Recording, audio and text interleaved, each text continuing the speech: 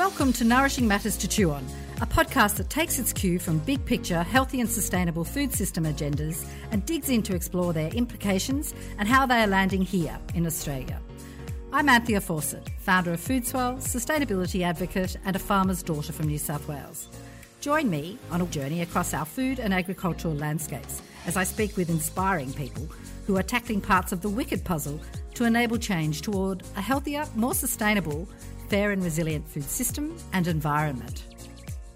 I acknowledge the traditional owners and custodians of the land on which this podcast is recorded throughout Australia and recognise their continuing connections to land, water and culture. I acknowledge that sovereignty has never been ceded and pay my respects to elders past, present and emerging.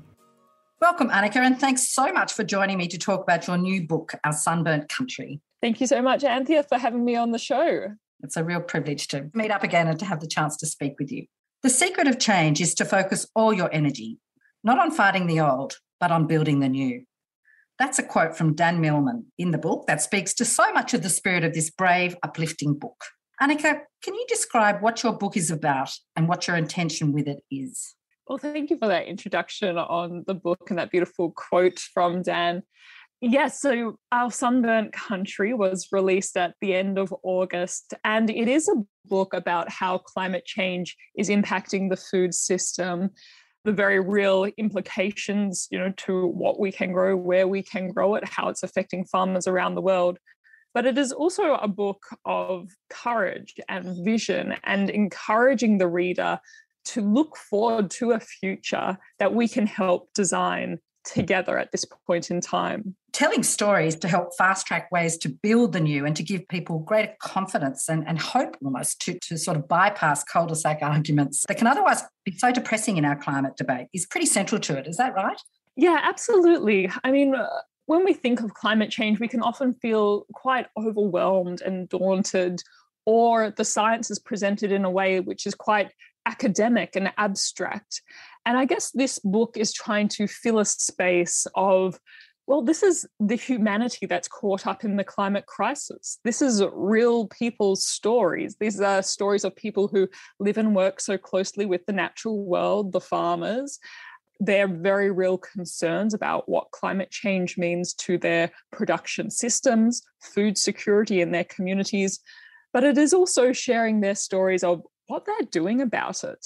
And when I was conducting the interviews for this book, I was just so inspired listening to people around the world and right along the food system, from farmers, scientists, advocates, nutritionists. And they were people so full of, hope and vision and doing something, actively playing a part in trying to get on top of this problem.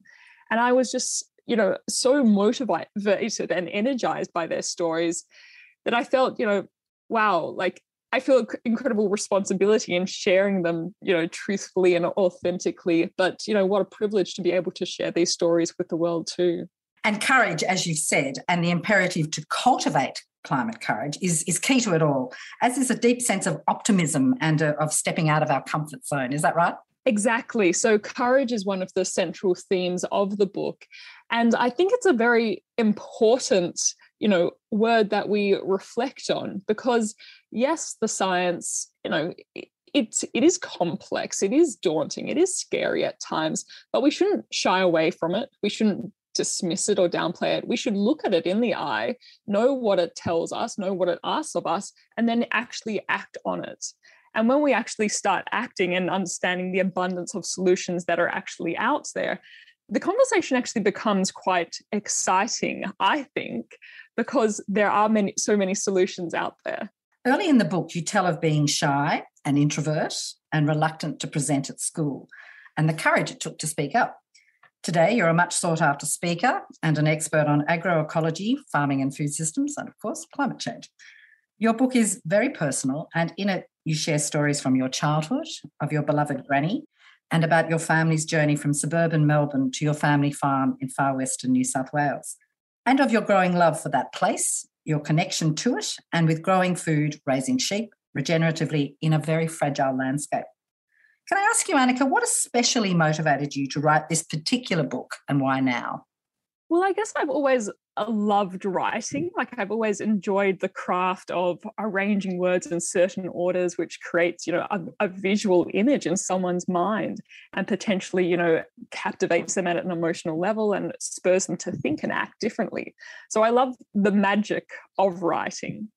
And I've always had notebooks scattered around the house, of little ideas or little quotes that have really resonated with me. And I guess, one day I would love to write a book was always, a thought in the back of my mind, but it had never eventuated because life is busy and one sort of puts aside one's passions and ideas like that, unfortunately. And it wasn't until the start of 2020 when COVID was really escalating here in Australia and my calendar of activities was suddenly wiped clean that I had this spare time on my hands. And so I sat down on the bedroom floor and I lay out all these sheets of paper. And I thought, okay, well, if I was going to write a story, what would I write about? What are the themes? How would you do it? And I really sort of used almost a filmmaker's storyboarding technique of, okay, well, in the beginning, like setting the scene, then who are the characters I introduced along the way? What is the tension? What is the stress? The urgency that I'm trying to tell in the story? And then how does the book end? Like, what's the resolution? How does one bring, comfort and a sense of, okay, well, this is the final chapter to the reader? And I've never written a book before, so it was all quite a very new learning experience for me, but I really enjoyed learning that. And because this topic of climate change, food systems and farming is one that I find so deeply fascinating and am so deeply concerned about what could happen if we don't actually get on top of this problem, I thought, well, I want to do as much as I can in this space. And if by writing a book and filling this gap that I do see out there, like that's a meaningful contribution. So I guess that's the reason that I then sat down and put pen to paper. I think a lot of people got writing during COVID. So it's one of the upsides. Yeah, exactly. And how does it feel now to have it out there in the world and perhaps in terms of the courage it took to write it and to release it and to expose everything that it exposes with all the beautiful things that are in it as well? Yes, well, it is, at times quite a nerve-wracking thing, thinking, okay, I'm going to put a book out into the world about my story and my ideas, and it's going to be something people can see and critique. And so one has to sort of get over that, self-doubt and, imposter syndrome. And of course, some days I was feeling great and going, yes, like this is going to be an amazing book. And then, the next day I'd be like, oh my gosh, what have I got myself into? This is terrible. I hope no one reads my book once it's published. So I really sort of rode the roller coaster of emotions in the author journey. But now, last week actually was the first time I was able to walk into a physical bookshop and see my books sitting on the shelf. And it was such a buzz of excitement, just seeing it there and knowing like that was years of ideas and cultivating something. It took many months of me sitting in isolation, writing that. And, the phone calls with people around the world who were so incredible in that they shared their story with me and gave it to me to then share to the world. And so when I look at that book on the bookshelf now, I can see all of that behind, and around those pages. And it brings me a great sense of pride knowing that it's out there in the world now. So you should feel proud. Your book is structured with pithy chapters, as you say, your storyboard, each ending with a punchy concept to cultivate that together progressively builds a story towards solutions, vision and action. As you've said, it's your first book. I was going to ask, how did you go about launching into and writing it, but you've already beautifully described that. Can I ask you, along the way, in addition to all these amazing people you interviewed, did you have mentors or do courses or did you just launch in? Well, in 2019, I finished my PhD. So I had just come out of 4.5 years of writing and, very much science writing where, you don't include any emotion or story or visual imagery in your words. You have to reference endlessly, whereas this is more free flow. Exactly. It's facts, figures, it's results. And I actually found that style of writing my PhD thesis very difficult. Personally, I find that a very challenging style to write in because I'm very much a creative and visual thinker, and that's how I see my words and want to convey words when I do communicate. So when I then started writing my book, I still had that really academic writing style with me. And my very first, draft that I sent through to my publisher, she said, "Oh, it's quite sciencey still. And then you have sections where you're describing your farm or your family, and it's beautiful and it's poetic, and I can see this place. But then you go back into your science style." And she said, it's quite jarring at the moment. And so she really encouraged me to work on melding this science with the story and encouraged me to explore ways of doing that. I then joined a writing course because, as I mentioned, this is my first book. I had never taken writing a story seriously. And so I knew I had a lot to learn about this craft. So I joined the Australian Writers Centre creative writing course, or narrative nonfiction. So it is a course for nonfiction work, but it's how to include a story in there, how to present it in a way that is actually engaging. And I found that course brilliant. So I, would go out for walks and listen to it with my headphones in, and then I would come back to the desk and I'd scribble down notes of, okay, well, this chapter I'm going to work on these techniques. And so it was a lot of backwards and forwardsing, revising. And also when I was writing, one had to be very clear about who you were trying to communicate to, who is your audience, because you can't write for everyone. This book is for a particular audience. There were times when I wrote quite lengthy paragraphs, and then I realized, well, that's actually not essential for this audience. And I just had to highlight and delete it. And I thought, as hard as that is, I have to make this book as best as it can be for the audience that I'm trying to communicate to.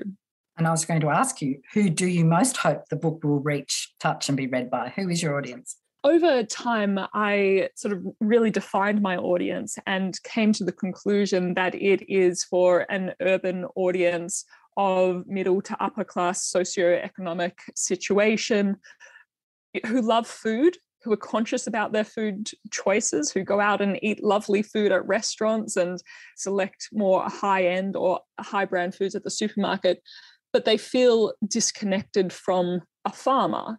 They see food and know food in its final form, but they're not conscious of where it begins or how they could play a role in shaping the food system that comes before that meal on the plate.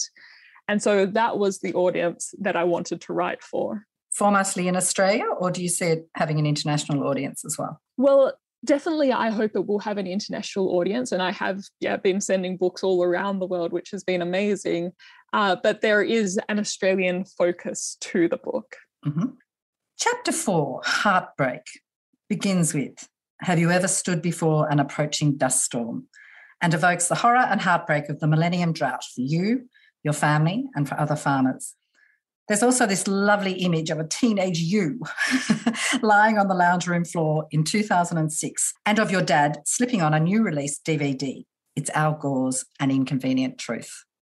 I know you and Philip Baker, who I've spoken with, are big believers in the power of the arts to shift social norms and perspectives, especially in relation to our food systems, social justice and the environment. Science gets to our logic, but the arts capture our hearts. And Al Gore's film has done that in so many ways for many, many people. Can you tell us something of how Al Gore's film has perhaps shaped your personal and professional journey to where you are today? Well, I guess that evening when my dad put on the film and I was sort of having a bit of a whinge of, oh my gosh, I don't want to watch a film about the weather. How incredibly boring. What a way to spend a Friday night. And then I watched the film and I was like, oh my gosh, this is what climate change is. And it was as though, the dots were connecting in my mind of, okay, so this is the interrelationship between environment, people, economic systems, community stability. Humans are putting these greenhouse gases into the atmosphere. This is the flow-on effect that is having. These are the long-term consequences that it could have if we don't do something about this problem. And it just really succinctly told me the story of what climate change was. And I guess it opened my eyes of, oh my gosh, like this is a very real problem, and it is a human-made problem, and it is something that we all have a responsibility to try and get on top of.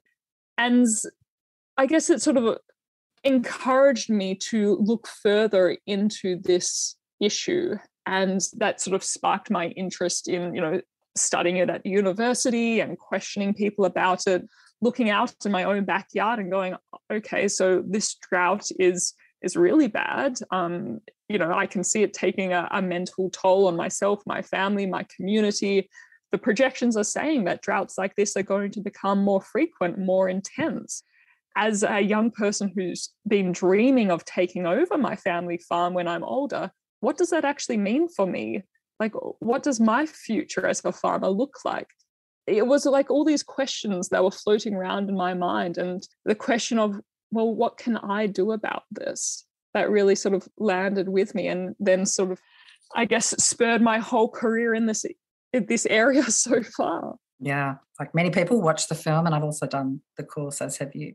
That incredible sense of the cascading and acceleration of extreme events on top of each other, yes, closer and closer together. Really powerful. Exactly. Annika, in addition to being an accomplished and now published storyteller, you're a farmer who lives and works at the front line of climate change. You're an agroecology scientist with a Masters of Sustainable Agriculture and a PhD in Agriculture and Environmental Management.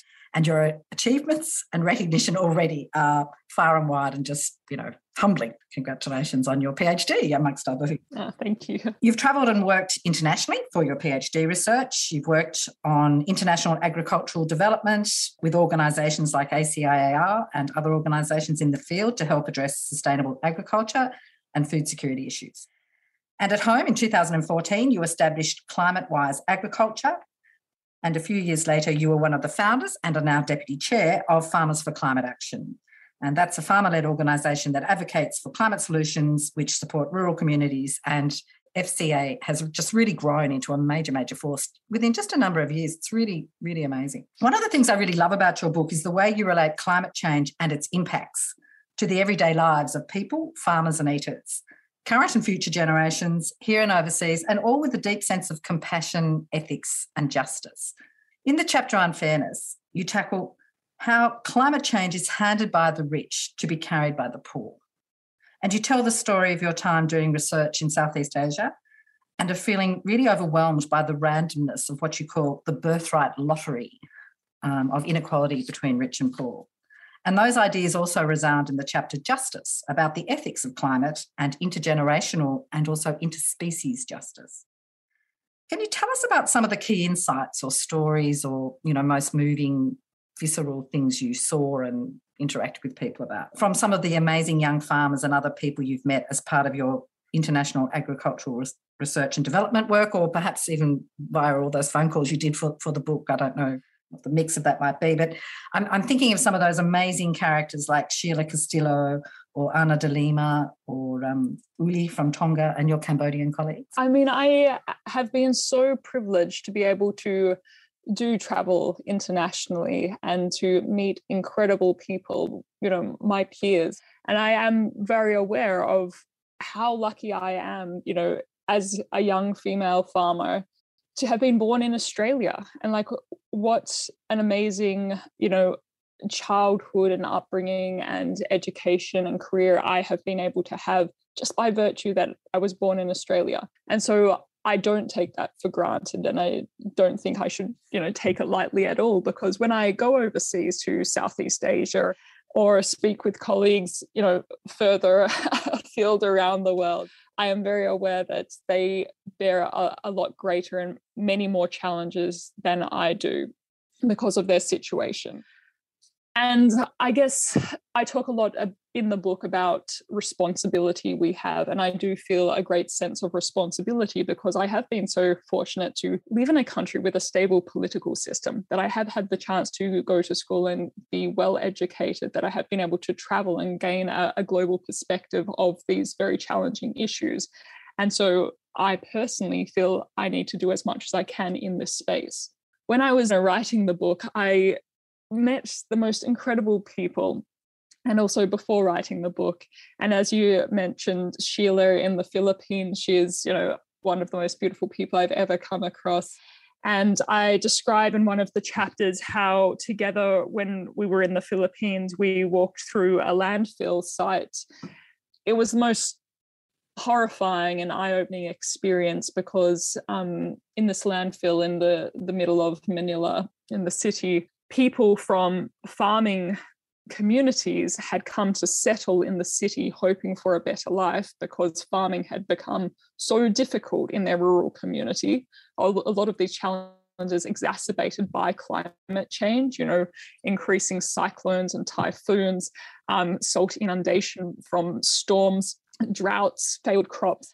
And so these people had uprooted, moved to the city, couldn't find proper work or housing, and had ended up living on the landfills, scavenging amongst the rubbish to survive.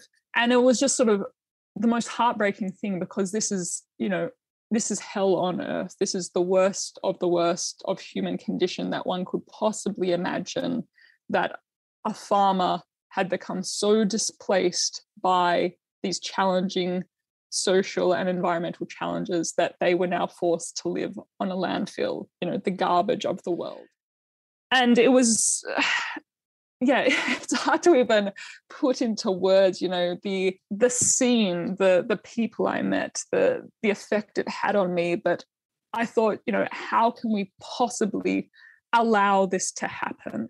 Climate change is a matter of justice, of human rights, of intergenerational equality. We absolutely have to be tackling this problem because we cannot allow, the human condition to deteriorate to such a point where we think it's acceptable for farmers to end up on a landfill site.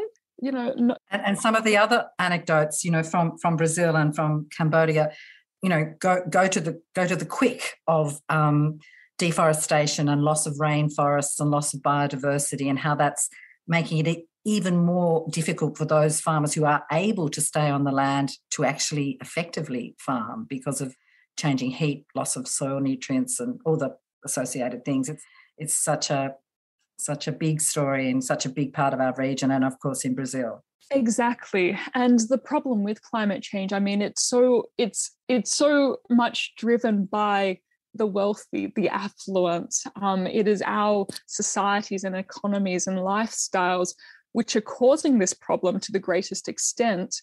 But those people in the developing nations, and especially the rural poor, women, children, the elderly, the minority groups, they're the ones that are hardest hit by it, but they have least capacity to be able to adapt or to make changes. And so when they are hit by a flood, a drought, a family illness, they tumble very, very quickly into further hardship, into places where they literally cannot extract themselves out of anymore. And so again, going back to that topic of responsibility, well, we here in Australia who are so fortunate have to be doing our fair share of getting on top of climate change to actually look after our fellow humans around the world. And our neighbours in the Pacific. Absolutely. Yeah, no, thanks for that, Annika.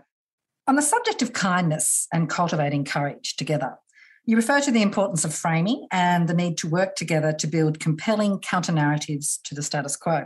Are there some particular tips or tools that you've learned along the way or that you use in your speaking that you'd like to highlight that can help people to talk about climate change more engagingly or more effectively?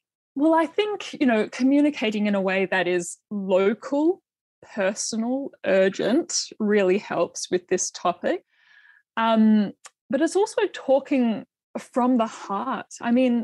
Why do you care about climate change? Why do I care about climate change? I care about it because when I walk out into the paddock here at home, I am in love with my surrounds. I see, kangaroos bounding across the landscape. I hear, budgerigars chirping away in the waffle trees. I'm walking my dog with my parents, watching these spectacular sunsets. Like this is home. I have a great sense of love and sense of responsibility to look after this place. And that's what actually drives me. The thought that this place, this amazing life that I'm living is under threat drives me to act. And I think when one communicates from a position of love, what we do actually really cherish, that connects people at an emotional level.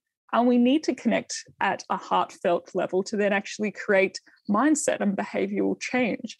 Because stats and figures, yes, they're great and they're needed, but you don't feel that emotional connection to them. So we do definitely have to learn to be better storytellers and communicators in this space, connecting climate change with the humanity, putting our own stories out there. And yes, it can feel daunting. Yes, we are putting ourselves into a place of vulnerability where we will be critiqued and inspected and questioned. And ridiculed. Yeah, but that's what we need. We need to be courageous and do that. I just found that very pithy, story you tell or tip you give, that rather than tell stories that are reactive and oppositional, to really focus on sharing stories that are optimistic and propositional. And that's really, really powerful, isn't it? Yes, exactly. And so often in the climate change narrative, particularly here in Australia and particularly over the last few years, it hasn't been told well. And it's been, the cost of acting on climate change, the damage it will do, it will take away our jobs, it will ruin the economy. It's been very negative. It's been very threatening. It's been putting fear and concern and uncertainty in people's minds.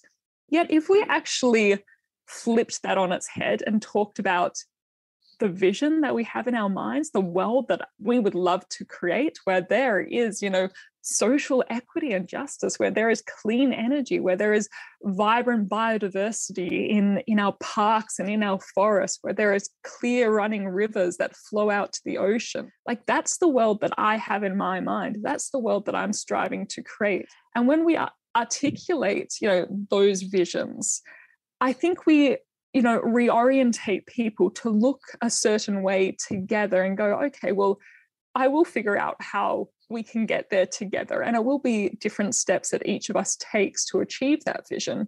But instead of being corralled and cornered by negative and threatening thoughts, we're actually encouraged to be imaginative and to step forward and create something better. Yeah, and to be proactive in what it is that you do, that of itself is life-affirming. Yes. During challenging times. And I'm particularly thinking of, as you say, that the debate can corral us into very narrow, reductive spaces. And we all know it's complex, so let's be positive and informed. But the idea of radical adaptation and mitigation, they go together, don't they? And something to me that seems a bit lacking from our public discourse is that, these extreme events, we know they're happening. We're having another one as we speak. And how are we coping with those events coming on the back of each other and really radically planning for it? So we know there's going to be a big bushfire after this La Nina if we don't manage the landscape incredibly well. Does that resonate with you? Yes, we need to be absolutely more, forward thinking. And I think, unfortunately, as a society, we've become very, narrow thinking and short-term thinking. We've failed to actually look back at the past, where we have come from, understanding what previous generations have done, what has worked well, what hasn't worked well. We have failed to really look forward, like far into the future and think about, well, where do we want to be in 100, 200 years? Like, where are we striving to go? And I think, that longer time frame then actually helps position us here in the present and actually asking us, well, what steps do we need to take now? Because what we're currently doing is definitely not working. The way we're consuming, using, exploiting the natural world is setting us on a path for absolute failure. We've got the IPCC coming out saying we're code red for humanity. I mean, what more do we need to wake up and go, we are at a point in history where we have to take this problem seriously. We have to work together in a collaborative manner to overcome this, yes, we can achieve great things, but my God, we got to act now. Yeah, that's right, this decade. And as you elaborate in the book, our food producers and systems are absolutely at the receiving end of climate change. And as you elaborate in the book, farmers are part of the problem, but perhaps even more so, very much a part of the solution across the landscape. Soil carbon, reforestation, sinks and more, and everyday choices in how we choose, eat, produce food. And our farmers were very much in the spotlight at Glasgow, COP26, and in our media recently. COP26, Glasgow, what happened and what does it mean for farmers was the subject of a recent Farmers for Climate Action webinar. Dr. Kate Dooley from the University of Melbourne spoke about how COP26 has been dubbed the nature-based COP, with the final text emphasising the need to protect and restore nature and ecosystems, and with pledges being achieved on agriculture, forests and land use to help tackle deforestation, particularly in agricultural commodities, and that relates a lot to rainforests and more, along with an agriculture innovation mission for climate that was signed on to by more than 30 countries, including Australia. One hot initiative from COP26 that Australia did not sign on for, however, was the Global Methane Pledge. In reporting at the time, Australian News told us that Australia is the 12th largest methane producer and that some 50% of that is attributable to agriculture. But since then, there have been European reports about research and new satellite imaging of Australian methane emissions that indicate Australian methane emissions may be way, way higher than what is being reported, particularly from mines, with potential methane alone from places like the Bowen Basin being the equivalent to the total carbon footprint of a medium-sized European country like Austria or the Czech Republic. According to the researcher, Mr. Lilong, and that's just from 50 mines alone in the Bowen Basin. Not expecting you to respond to that, but if confirmed, it looks to completely blow the split for Australian agriculture's methane responsibility out of the water, i.e. a whole lot less. It's a huge and hairy topic, and I don't want to put you on the spot to talk in detail about COP26, the Australian way, the future technology roadmap, and the lack of mention of or planning for extreme events and their costs in those plans and all that freights with that. I think we've sort of alluded to that already anyway. But I do want to ask you, Annika, do you ever feel that Australian farmers are perhaps being asked to wear more than their fair share of responsibility to respond to the climate crisis vis-a-vis other sectors, especially fossil fuel exports? Well, I think, every individual and every sector has a responsibility to do as much as they can, absolutely. And it is in all of our interests to do as much as we possibly can. And when I look across the farming sector here in Australia, I'm always so inspired and encouraged by the work that Aussie farmers are doing. And, when I reflect on Farmers for Climate Action, for instance, for an organisation that formed 5-6 years ago, we now have 6,500 members here in Australia, farmers, who have joined us because they know that this is a very real problem and they want to be part of the solution. And that's incredibly inspiring. But farmers obviously can't do it alone. We can't get on top of this problem by ourselves. Yes, there's great work being done in terms of how do we reduce methane emissions from our ruminant animals? How do we sequester carbon in vegetation and soils? How do we improve fertilizer practices to reduce nitrous oxide emissions? There's great steps being taken, but we really need to ramp up and amplify those steps.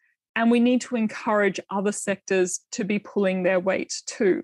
And the largest and most important contributor to climate change is it's the burning of fossil fuels for energy. And that's also one of the easiest and most cost-effective ways to quickly reduce emissions. So hearing stats like that about, methane leaks and contributions from the Australian energy sector and the way that we're using natural resources, it is deeply concerning. It's also missing the opportunities that we have as a nation. We are the sunniest and one of the windiest continents on Earth. We have huge potential for our homes, our businesses, our kids' schools to be running off clean, renewable energies.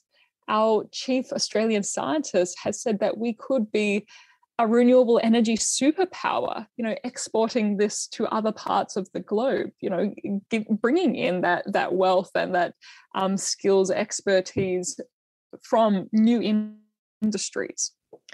But those are opportunities that we're currently not reaching out and grasping at this point in time. And I guess this is why myself and so many people out there are, speaking loudly and advocating for more and, better and an increased rate of change, because we know that we're not on top of this problem. We are far from on top of this problem. Yes, there is good work being done across the country in fragmented efforts. It is meaningful. It should be celebrated. But we really need to ramp it up now. Like that window of opportunity that we have to get on top of this problem is quickly closing. So we need to be more ambitious. We need to be having these difficult conversations and asking the tough questions. Well, how do we drastically, quickly reduce emissions? Yes, it might feel temporarily uncomfortable, but we've got to do it. And as you say, Australian farmers and industry groups across the board pretty much have set really ambitious targets along with the states already, which is really positive and exciting. Do you think, given the intrinsic value of food and of ruminants and meat, and we're omnivores, do you think we perhaps need a more nuanced narrative around agricultural methane in terms of, especially from animal production, that can also produce agroecological co-benefits? And like at the moment, agriculture is really in the spotlight. And as you say, everyone must pull their weight.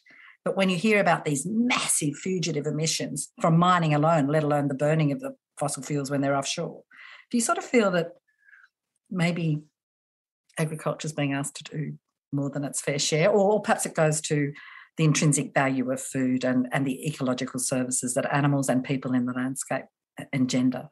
Well, I definitely think there needs to be more nuanced conversation around this topic. And I guess the challenge with climate change is it is very complex, and what different sectors, different regions, different communities can do is quite different. And I often, look across at my neighbour's farm and what they can do in response to climate change and adaptation and mitigation efforts is going to be different from what we can do on our family farm right next door, because we have different labour resources, we have different financial capacity, we have different soil types and natural resources at hand. So I find it sometimes challenging when we try and create a broad brush of what we should do or what this means or the implications, because it is at such a fine detail that we need to respond and act and what the implications are.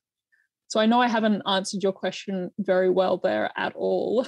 No, but it's nuanced. And I was talking about nuance. Yeah. And you're talking about particularity of place and people's abilities and resources, and that's completely spot on. Yeah. Exactly. And I think that sort of then goes into one of my what I talk in my book about the diversity and needing a diversity of input and conversation and people involved, is because of that nuance and that complexity of this topic and these systems, that we actually do need people from all walks of life, all ages, backgrounds, race, religion, socioeconomic situation, geographic situation, contributing to the conversation, giving their insights and skills and expertise, and also working out, where do we want to go as a whole society, and how do we work better together to actually get there? And as you say in the book, in various places, it needs diverse conversations and difficult conversations, but that a fair transition to a decarbonised future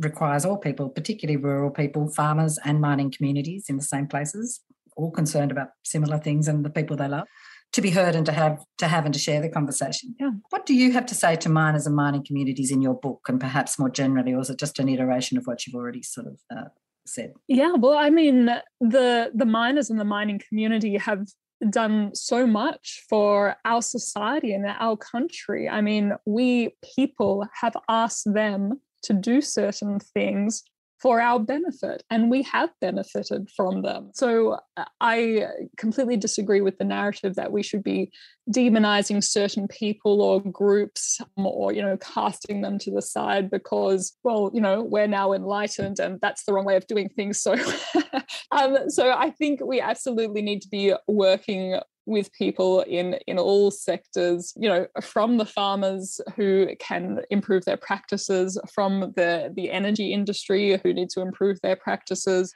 working together and ensuring that there is a smooth and a just transition. And that just transition means that we don't leave anyone behind. We don't leave any community behind. We work harder and give more energy in those places which are going to be more challenged by this transition that we're experiencing as a nation and as a world.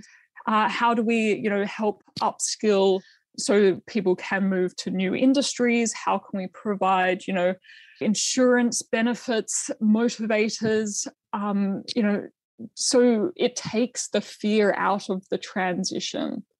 And I guess that's going back into like describing our visions, like reorientating ourselves together so we know what steps we need to take together to get to a certain place. Yeah, I read recently of Charlie Rogers, who's a psychology student in Queensland, who's set up a crowdfunding campaign. It's called It's What Queenslanders Do campaign, and it's all about aiming to share the views of miners and graziers about climate change through a range of different platforms and conversations in the lead up to the 2022 election. So that's really nice to hear about. Yeah, that's brilliant. A really interesting fact to me that was highlighted at the Farmers for Climate Action COP26 webinar was that of the 100 largest economies in the world, 69 are companies and only 31 are countries. And a fair slice of those large economies, company economies, are likely to be transnational food and agribusiness companies. So the strategic point, I guess, was that while policy and action needs definitely to be led by governments, global change making can and should also come from industry. Your book is relatively quiet or perhaps diplomatic on the subject of large food and agribusiness players and on their influence on our food systems and the nutrition transitions toward highly processed, high food mile Western diets that are certainly accelerating in low and middle income countries and in our region. With your international hat or lenses on, would you like to comment or to reflect on how you see or understand large international food companies to be performing or trending in the sustainability space, or perhaps in the countries where you've done research and worked? They were very well represented and some might say overrepresented at the UN Food Systems Summit this year. So I'm not trying to put you on the spot, but obviously complex, but they're big players and they've got huge influence and a lot of them are doing amazing things, but they're certainly impacting on rainforests. Yeah, it's such an interesting space. And as you say, when I was listening to the webinar from Farmers for Climate Action the other day, I also was like, wow, like there are some amazing stats. Yeah, so obviously very large corporations have a lot of influence. They have a lot of power. They have a lot of finances behind them, which enable them to have a lot of power and influence. So we have to be conscious of that. But I also think like these corporations and businesses, like they're not a scientific fact, which is, okay, they're there and they're always going to be there. I mean, we people have put them in place, just as we individuals, elect politicians and create these political systems. We create the markets and these social systems and these organizations as well. And it is up to us as individuals and communities to then try and change these very large and daunting systems. But we can, and we need to remember that. We are, the consumers, the purchasers, the people who drive the systems. And when we decide to stop driving the systems or asking the systems to change, and we do it at, with the number of people that is necessary, then change is possible. So I guess in that regard, we really need to reflect, thinking about our purchasing habits. What businesses, what corporations are we actually financially supporting and therefore encouraging of certain behaviors? How can we, if we decide, well, that corporation or that organization, those values don't align with my own, or how can I financially support another business or market that does align with my values? And we do, again, need to take on that responsibility, that accountability of where we are putting our own finances, what asks we are making of the system, where we are encouraging and where we are discouraging certain behaviours. Thanks for that, Annika. Which sort of leads into your latter chapters, which by the end of the book, you've set out the climate challenges, the aesthetics and the drivers of why and how to cultivate climate courage. And then you move toward solutions, leadership, vision and action. And, it's leading into, your wonderful chapters about solutions, accelerators and leadership with lots of practical tips. Let's talk about that. Would you like to tell us about some of your perhaps most favourite low-fruit actions or solutions that you can see farmers and eaters being a part of now? Well, so many people sort of go, it's such a complex, big, overwhelming problem. Like, I don't have time for it. It will be costly. I'll have to sacrifice things. And actually, when we actually look at the solutions that we can do as individuals, they're not terribly timely or costly. And we don't actually have to sacrifice much at all. It's just being conscious about how we're interacting with our planet. On the farm, at home, at the market. Exactly. And one very easy way to, be involved with climate change and climate action is through the food on our plate. And this, I guess, is where I land with the book. As, when we go to a supermarket or a market and purchase our food, when we actually open the fridge door, when we sit at the kitchen table, what we are putting on our plate does have a flow-on effect right through the food system. So by choosing to eat local, seasonal, nutrient-dense foods, encouraging native foods, avoiding foods that have been flown in from the other side of the world and is smothered in plastic and styrofoam, choosing to pay a fair price for food, a price that actually fairly compensates the farmer and gives them the financial resources to make changes to the farming system, to destock when there is a drought, to keep the trees standing, even though, so they have the capacity to adapt to a changing climate. And then also, how do we actually waste food? Because food waste is such a huge issue here in Australia. I think we throw out 1 in 4 supermarket bags of food. And if food waste was a country, it would be like the 3rd largest emitter. Like, it is just such a huge issue that we don't even talk about properly in this country. Yeah, food waste and food loss. Exactly. And so if we just respected our food more, if we consumed it more consciously and wasted less, that would go a very long way in solving these problems. And we realize, well, it's not unachievable. We all can actually do something. And on leadership, what are some of the pointers you suggest that, are really handy tips to all of us to how we can best cultivate and sustain personal leadership and energy, I suppose? Well, something I say in my book is be the leader that you've been waiting for. We often sit back and think, well, someone will do something about this. And we actually need to look at ourselves and go, well, what am I doing about this? Yes, maybe it does feel a bit awkward. Maybe it will be a challenging conversation with someone across the kitchen table. But this is where courage comes into it. When we reflect on what we care about, of what we don't want damaged or threatened by this climate crisis, we do realize, well, it's up to us to actually step up, to engage in this difficult conversation, to make changes in our lives, to help others understand the impacts that are occurring, and to help create that world, that vision that we have in our minds. And you talk about, the need to collaborate, to compete together, not against each other, and highlighting the positive, remaining optimistic, taking time to recharge and sustain yourself and those you love, and leaving the clubhouse, seeking out strange bedfellows and partners to work together. That's a really key message too. And what about accelerators? What you talk about, these 3 big groups of accelerators that individuals and organisations can get behind to support greater collective impact and to help build those social tipping points. Would you like to just refer to those a bit?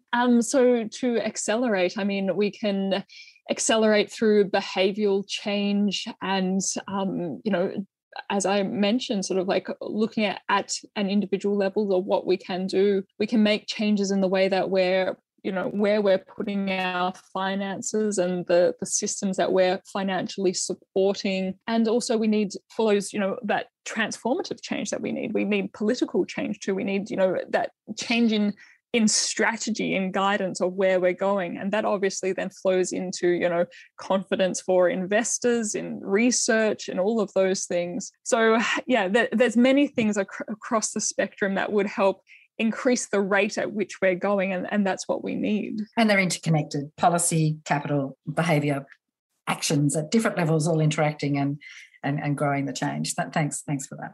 Your final chapter, Action, offers a menu of sorts or a work journal of things that readers can consider and plan to do today, tomorrow, this week, this month, and this year to influence change and accelerate turning the vision of a better food system into reality. It offers so many really doable, practical tools and tips, and I'll just refer readers to it. It's lovely. But the final story you tell in the book is of your future-forward blue sky vision for your farm and the world it's nested in. It paints a vivid alternative reality for the future. It's just really beautiful and really informed.